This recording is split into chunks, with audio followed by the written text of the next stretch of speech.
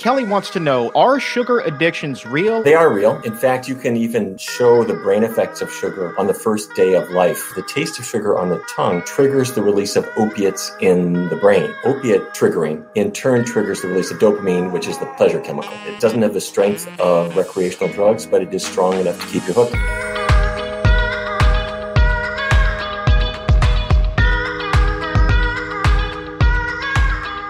Well, hello there, and welcome to the Exam Room Podcast, brought to you by the Physicians Committee. Hi, I am the weight loss champion, Chuck Carroll. Thank you so very much for giving the show a listen, or a view, or a download, wherever it is in the world that you are. We appreciate the fact that you are here. And today we are doing part 5 of our Diet Myth series, getting to the bottom of what is fact and what is fiction. You may have seen so many of these things floating around Twitter or Facebook. Well, today we are giving the blue check mark to the truth, and helping us clear up that confusion are Drs. Neil Barnard and Jim Loomis. And we have so many great questions once again this week. Already at the top of the show, right out of the gate, you learn that sugar can in fact be addictive. Opioid-like properties, right? But Dr. Barnard did not stop there with his answer. We're also going to learn how you can overcome those addictions and make sugar addiction a thing of the past.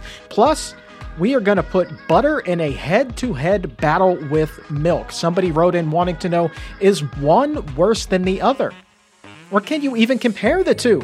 Well, we'll be getting some advice there. And is it true, somebody wanted to know, that certain foods can cause the body to create its own bad cholesterol?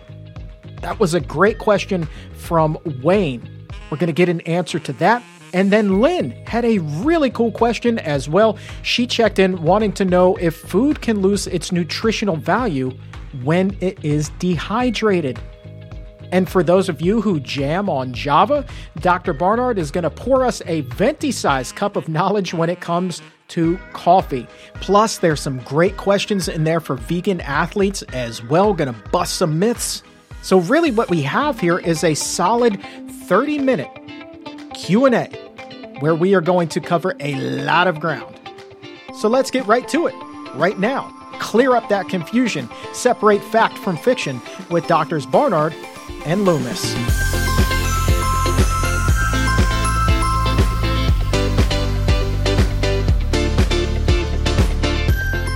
Dr. Loomis, we are actually going to start off with you today because of your athletic background. We have a question here from Olfa. She wants to know, do you recommend vegan protein powder? Is it safe? So that's a question we get all the time about, do you need to supplement protein powder, and are vegan protein powder safe? In general, really, plants have protein. And again, there's a lot of misconceptions. It is true that athletes do need a little bit more protein than the more active you are, the more protein you need. An endurance athlete, the RDA for protein is about the recommended daily allowance. That's what RDA is. It's about 0.8, 0.9 grams per kilogram of ideal body weight. An endurance athlete might need 1.2 to 1.5. A strength training athlete might need closer to 2. The thing is, though, if you're training for a marathon, you're not eating 2,000 calories, you're eating 4,000 calories. And if the natural macronutrient ratios of a plant-based diet are about 15% plant-based protein.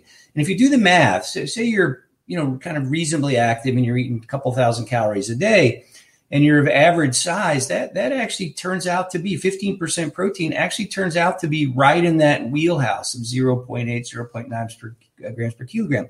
So if I'm training for a marathon and I'm running, and I'm eating 4,000 calories a day, well, guess what? My protein intake has doubled. So now I'm in that 1.6 range, exactly where I need to be as a strength training athlete. So you just don't need to take extra protein in any form.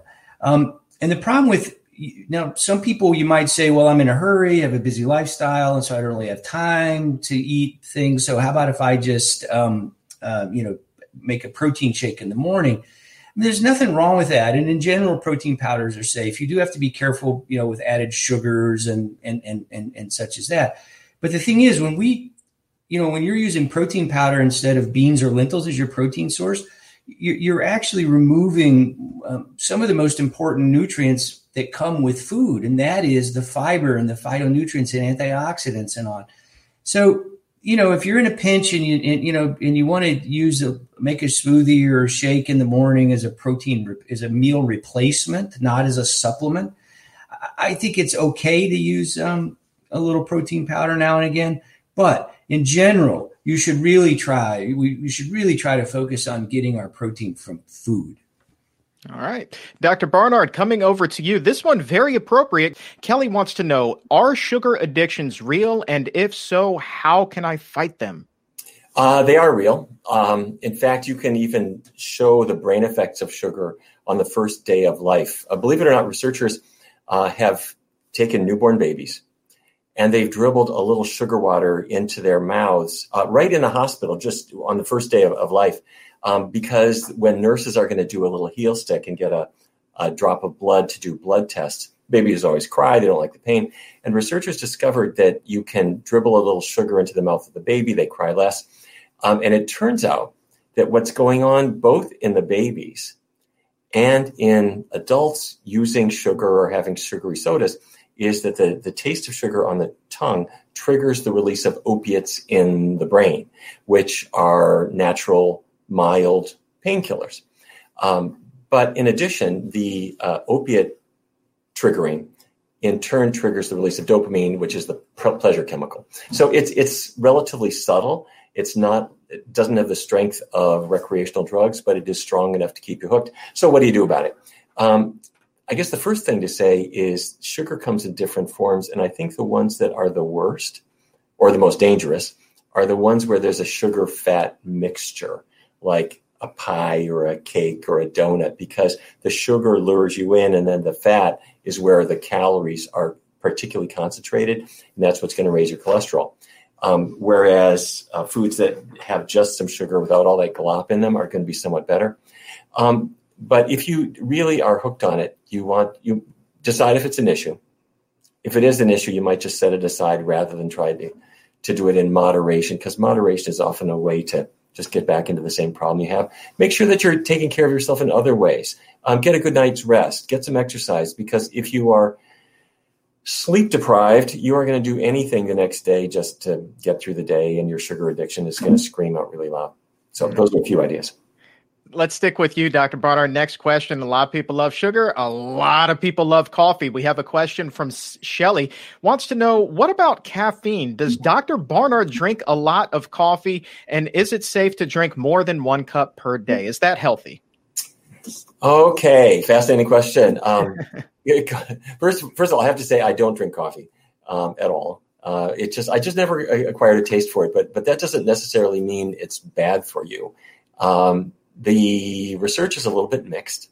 When you look at Alzheimer's disease, coffee probably reduces the risk. To get there, you have to have a fairly heroic amount, like 5 cups of coffee per day. But the association has seemed to hold up. On the other hand, there are negatives to caffeine. Caffeine can aggravate cardiac arrhythmias a little bit. It's not the biggest factor there. It can make sleep rocky, and it will change your personality. You might think it's great to be as talkative as you are at 8:30 in the morning, and your carpool may not agree with you. So those are some of the main issues with coffee. I think overall, caffeinated beverages are not the worst issue, but you don't need them. Dr. Loomis, coming back to you, we talked a little bit about supplementing with protein, but here's another question specifically for athletes. This one is from Thomas. Wants to know, do you recommend endurance runners get extra vitamins or minerals? Yeah, so that's another great question. There's really no evidence that any one specific vitamin or supplement enhances athletic performance or recovery. Now, there are some specific foods, things like beets, anything that activates nitric oxide can increase endurance because that increases blood flow. So that's things like beets and arugula and kale. There's some foods that have been shown that help with recovery, tart cherry juice, for example. Now, that being said, when I was training last year for Ironman triathlon, I'd suffered an injury. I tripped and fell and banged my knee and had a pretty significant bursitis. And I did use some a turmeric ginger black pepper supplement, which has been shown to be anti-inflammatory. And there is some pretty good research around even people with like degenerative arthritis, chronic knee pain, chronic hip pain, that it may be as effective as the non-steroidal anti-inflammatories like ibuprofen without all the side effects. The other thing that I did take on occasion was an algae-based or a vegan omega-3 fatty acids. Omega-3s in our bodies are broken down to compounds that are precursors for anti-inflammatory chemicals, if you will, leukotrienes and prostaglandins, as opposed to omega-6s, which are inflammatory. So you really want to keep that ratio of omega-6, omega-3 ratio, fatty acids in your diet pretty low. Now you can do that by consuming foods like flaxseed, hemp seed, walnuts, things like that. But I did take a little bit of omega-3. Again, there's not a lot of really solid research around the use of these supplements and performance or recovery. Subjectively, I think I did feel better, especially after my little injury. But, in general, again, eating a well-balanced whole food plant-based diet should give you all the vitamins and nutrients and antioxidants and anti-inflammatory compounds you need to perform optimally. All right, Dr. Barnard, bouncing back to you. This one may be a tale of two evils. I really don't know how to classify this one. Somebody wants to know, how bad is butter and is it worse than milk? I don't drink milk and I rarely eat cheese, but I do eat butter. So they're looking for a little bit of guidance.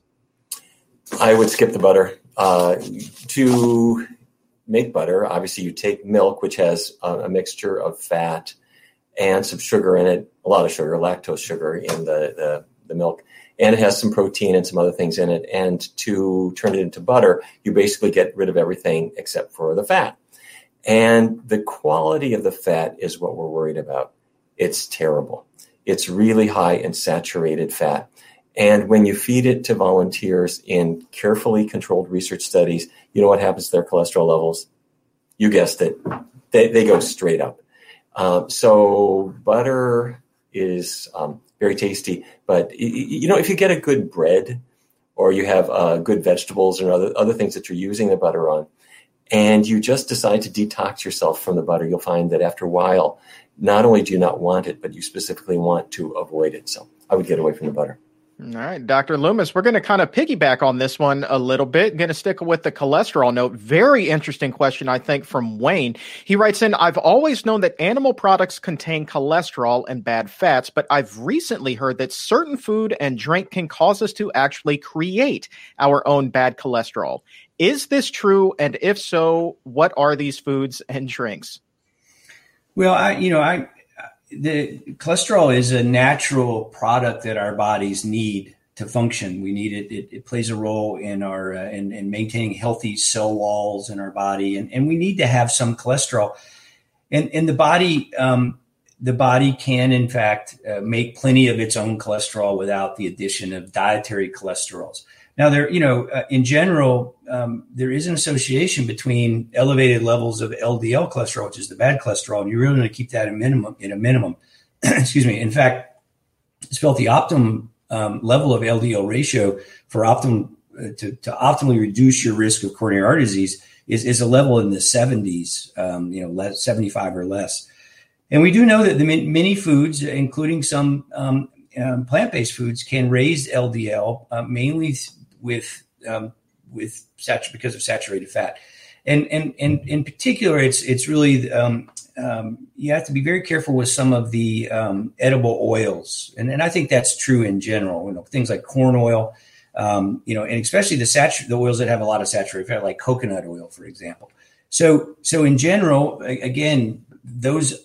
To me, I would not consider edible oils as part of a true whole. They're vegan, but I wouldn't consider that part of a true whole food plant-based diet, which is it's vegan in the sense there's no animal products, but it also tries to really minimize the amount of processed food in your diet. And so again, in general, sticking to a whole food plant-based diet and really being careful with the consumption of edible oils in your diet, in particular the ones that are higher in saturated fat, like coconut oil, but edible oils in general can raise LDL cholesterol. Dr. Barnard, did you want to add to this?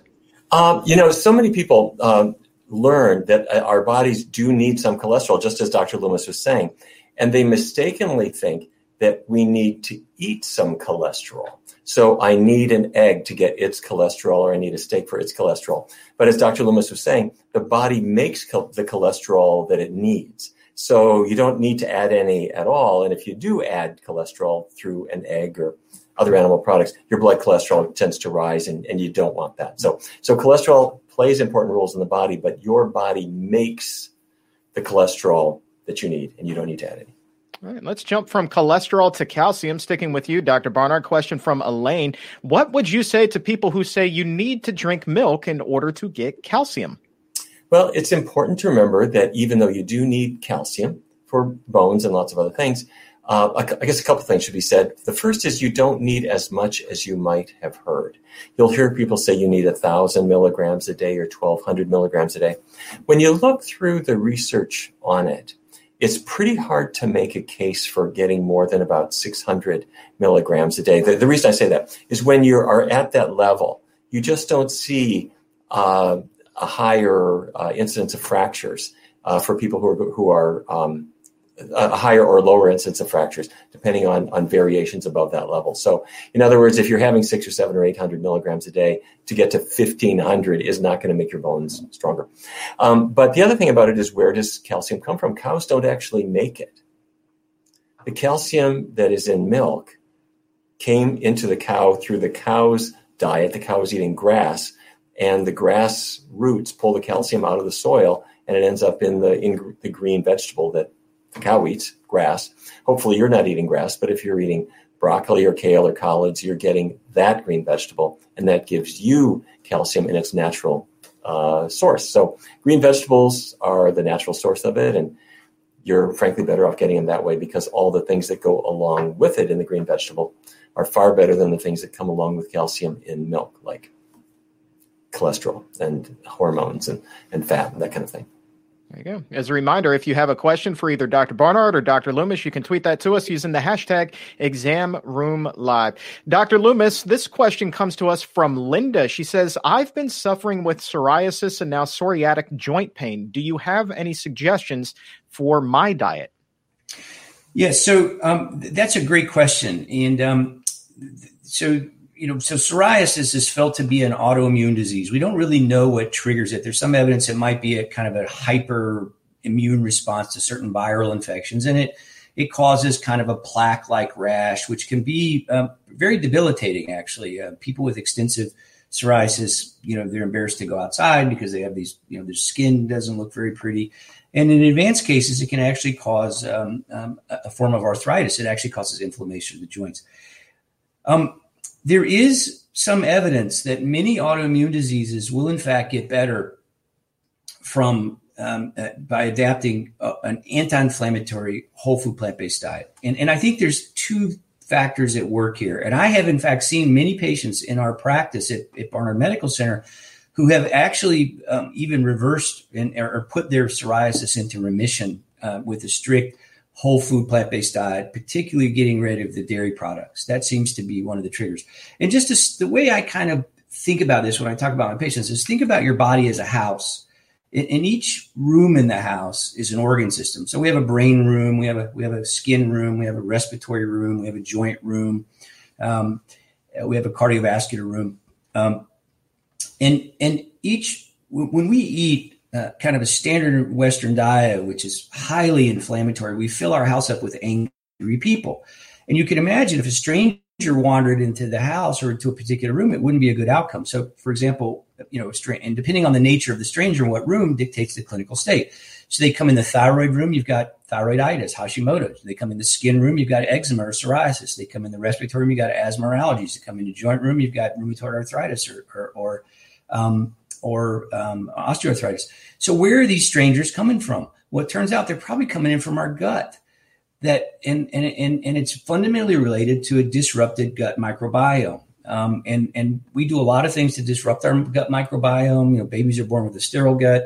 Then we have a vaginal delivery. Then we breastfeed. And the rest of our lives, we got our food out of the dirt. We played in the dirt. We got our water that had bacteria in it. You know, we've completely disrupted that whole system. You know, we C-section babies. We don't breastfeed anymore. We put so much, pollution. We put so many pesticides and herbicides on our food. We have to scrub the dirt off. We pollute the water. So we have to chlorinate it. We pass out antibiotics like they're candy. So, and then we eat a high fat, highly processed food, which further disrupts our gut bacteria. And the gut bacteria play a very important role in maintaining gut health and maintaining decreasing gut permeability, so the gut doesn't leak. And when we live a fairly unhealthy lifestyle and populate our gut with unhealthy bacteria, the gut can leak these protein antigens. Remember, we swallow a lot of good stuff, nutrients, but we also swallow a lot of bad stuff. I mean, bacteria, viruses, there's a lot of protein antigens that we really aren't designed to absorb into our bodies at high levels, like gluten and milk proteins. And so when we transition to a whole food plant-based diet, two things happen. The first thing that happens is it's highly inflammatory. So you kick all the angry people out of the house. And then second of all, and this may take a little bit longer, but usually in a few weeks to a few months, you will actually reset your gut microbiome. So now you've shut the front door to these strangers who are wandering in the house and creating all this havoc. I mean, that's a fairly kind of simplistic way, but I think there's something to that. And although there's not a ton of research directly looking at psoriasis, for example, there's a lot of research looking, in fact, some which has been done at PCRM, looking at other autoimmune diseases, for example, rheumatoid arthritis. So certainly it's not going to hurt anything. And again, in my experience, people have had tremendous, really life-changing improvements in their psoriasis after they've adapted a whole food plant-based diet, in particular giving up dairy. That's probably the one thing that I would recommend for sure. Strangers in the house. That is a nice analogy. You're so good with that. Dr. Barnard, here's one for you. Maybe you have an analogy for iodine. This question comes to us from Daryl. He writes that my doctor says I am low thyroid, but I've been using iodized salt, so I don't think I'm low in iodine. So what could be causing this? Oh, great question. Many people are low they have low thyroid. They're hypothyroid, and worldwide, the reason that you gave is the reason that people are low in iodine. However, in the United States, the biggest reason is actually not a lack of iodine. It's antibodies. Antibodies form in your body. Their normal job is to attack viruses or bacteria, but they can also attack the thyroid. And when they reduce the thyroid's ability to produce thyroid hormone, that is a condition called Hashimoto's thyroiditis. It's the big reason for low thyroid in the United States. So researchers at the Adventist Health Study started looking at diet patterns, and it was amazing. The people who were at the least risk for hypothyroidism were people following completely vegan diets. And the people at the greatest risk, surprisingly enough, were lacto-ovo vegetarians. And they're not eating any meat, but they're making up for it with cheese and yogurt and so forth. And the hypothesis has been generated that the dairy proteins in the daily diet are triggering the formation of antibodies. It's as if your body recognizes the dairy protein as an invader. It makes antibodies to it, and those antibodies are attacking the thyroid. Now, this is a theory, and it has not been tested in a randomized trial yet.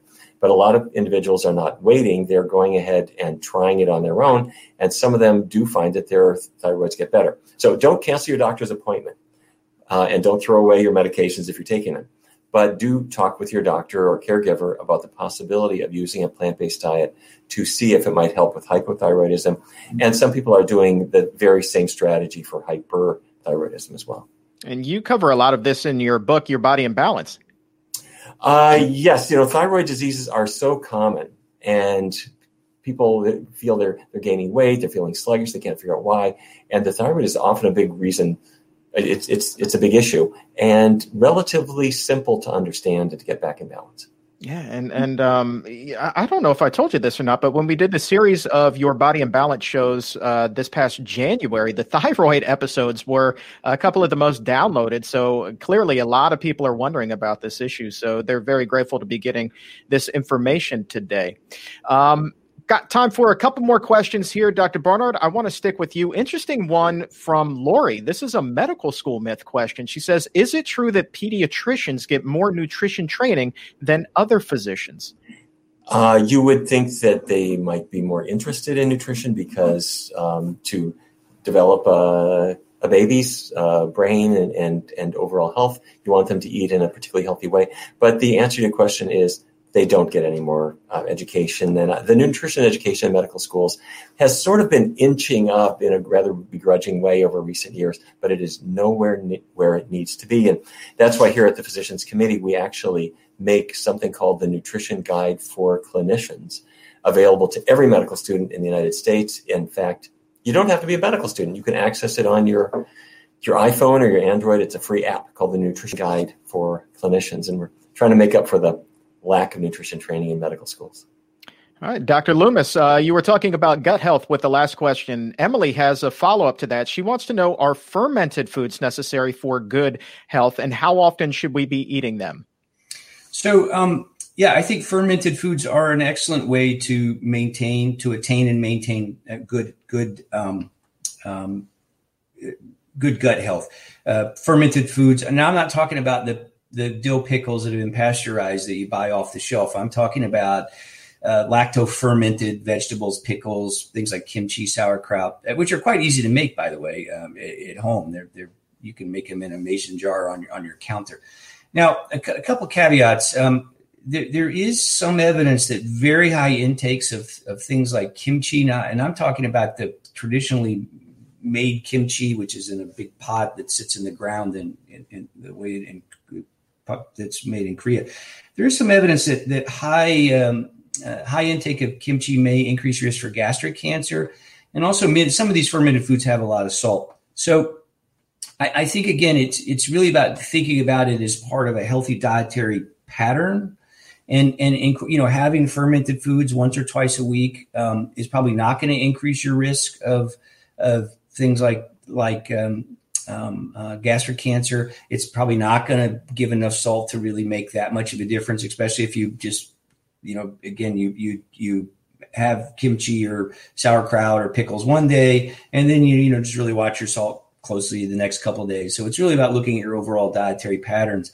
And so I think they do play an important role. Probably the best thing to maintain the best foods you can eat to develop a healthy gut microbiome are actually things like legumes. The soluble fiber in those legumes serves as what's called a prebiotic to help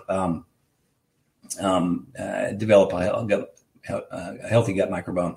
And I always recommend Dr. B's book, Fiber Fueled. He's been on the podcast, I know for sure, in the past. And that's a great book that really explains about how to develop and maintain the importance of and how to develop and maintain a healthy gut microbiome. Yep, that's Dr. Will Bolsowitz, amazing doctor. Love having him on the show. He's so much fun to talk to. Dr. Loomis, final question for you. Are you a dehydrated food fan? Because Lynn is asking if dehydrated foods such as tomatoes lose any nutritional value. I do dehydrate some foods. I haven't played around with dehydrated tomatoes. I don't know of any evidence. Just, theoretically, again, if you look at the difference between raw and cooked foods, and so theoretically, dehydrating tomatoes is slow cooks them, if you will, at a low temperature. There's some evidence that it may lower the vitamin C in the food, but it increases the lycopene. Which is one of the powerful antioxidants, polyphenols that has been shown, for example, to help maybe decrease the risk of prostate cancer in men. Now, one caveat about dehydrated foods, though, especially fruits, when you dehydrate a fruit, you really concentrate that sugar and you decrease the volume, right? So, you wouldn't sit down and eat 10 apricots, at a sitting. But it's very easy to sit down and eat 10 dehydrated apricots. And so the amount of sugar that you get with dehydrated foods can be quite a lot, dehydrated fruits in particular. So you don't lose fiber, it's still a health food, but you just have to be careful because, the dehydration, when you dehydrate, obviously it moves water, and water provides most of the bulk of the food in the food. It can be easy to overconsume dehydrated fruits in particular and overconsume calories. So you do need to be a little bit careful about that. But I have a dehydrator at home, and I dehydrate. I make banana chips and plantain chips and apple rings and pear rings, and haven't done many vegetables, although that's a project I've set for myself this winter, is to play around with that. So. All right. Final question, Dr. Barnard. This one comes to you. This was a question from Malu. It's been asked many times, so I'm glad that we're going to get a chance to answer it. Is it true that some brands and forms of vitamin B12 are better than others? And what brand would you recommend? Okay. There are two main types of B12. One is cyanocobalamin, the other is methylcobalamin. The one that the body is really looking for is methylcobalamin. My understanding is that the cyanocobalamin adds a teeny tiny trace of cyanide. Sounds frightening, but it increases the shelf value, and the amount is so trivial that it has really no physiologic effect. So they both work. They're really equivalent. The methylcobalamin is the one that I would have to say is more physiologic, but they both are going to work fine. With regard to which actual brand you choose, I wouldn't worry so much about that. I would focus on the dose. The amount you actually need is 2.4 micrograms a day. And if you go off to the health food store, they've got 500 micrograms a day and 1,000 and 5,000. And it's amounts that you don't probably need. So pick the smallest one that you can find and take it every day. Those really larger doses can be used for people who have serious physiologic issues with regard to absorption, and they're used to make up for lost time. But for a healthy person, get a smaller one, 100 or 200 micrograms a day would be appropriate. Take it every day, and you should be all right.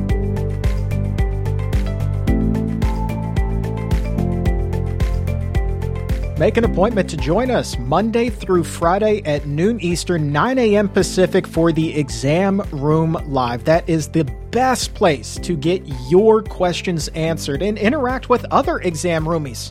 Everybody who tunes in every day to raise those nutrition IQs and become part of the healthiest half hour anywhere online today.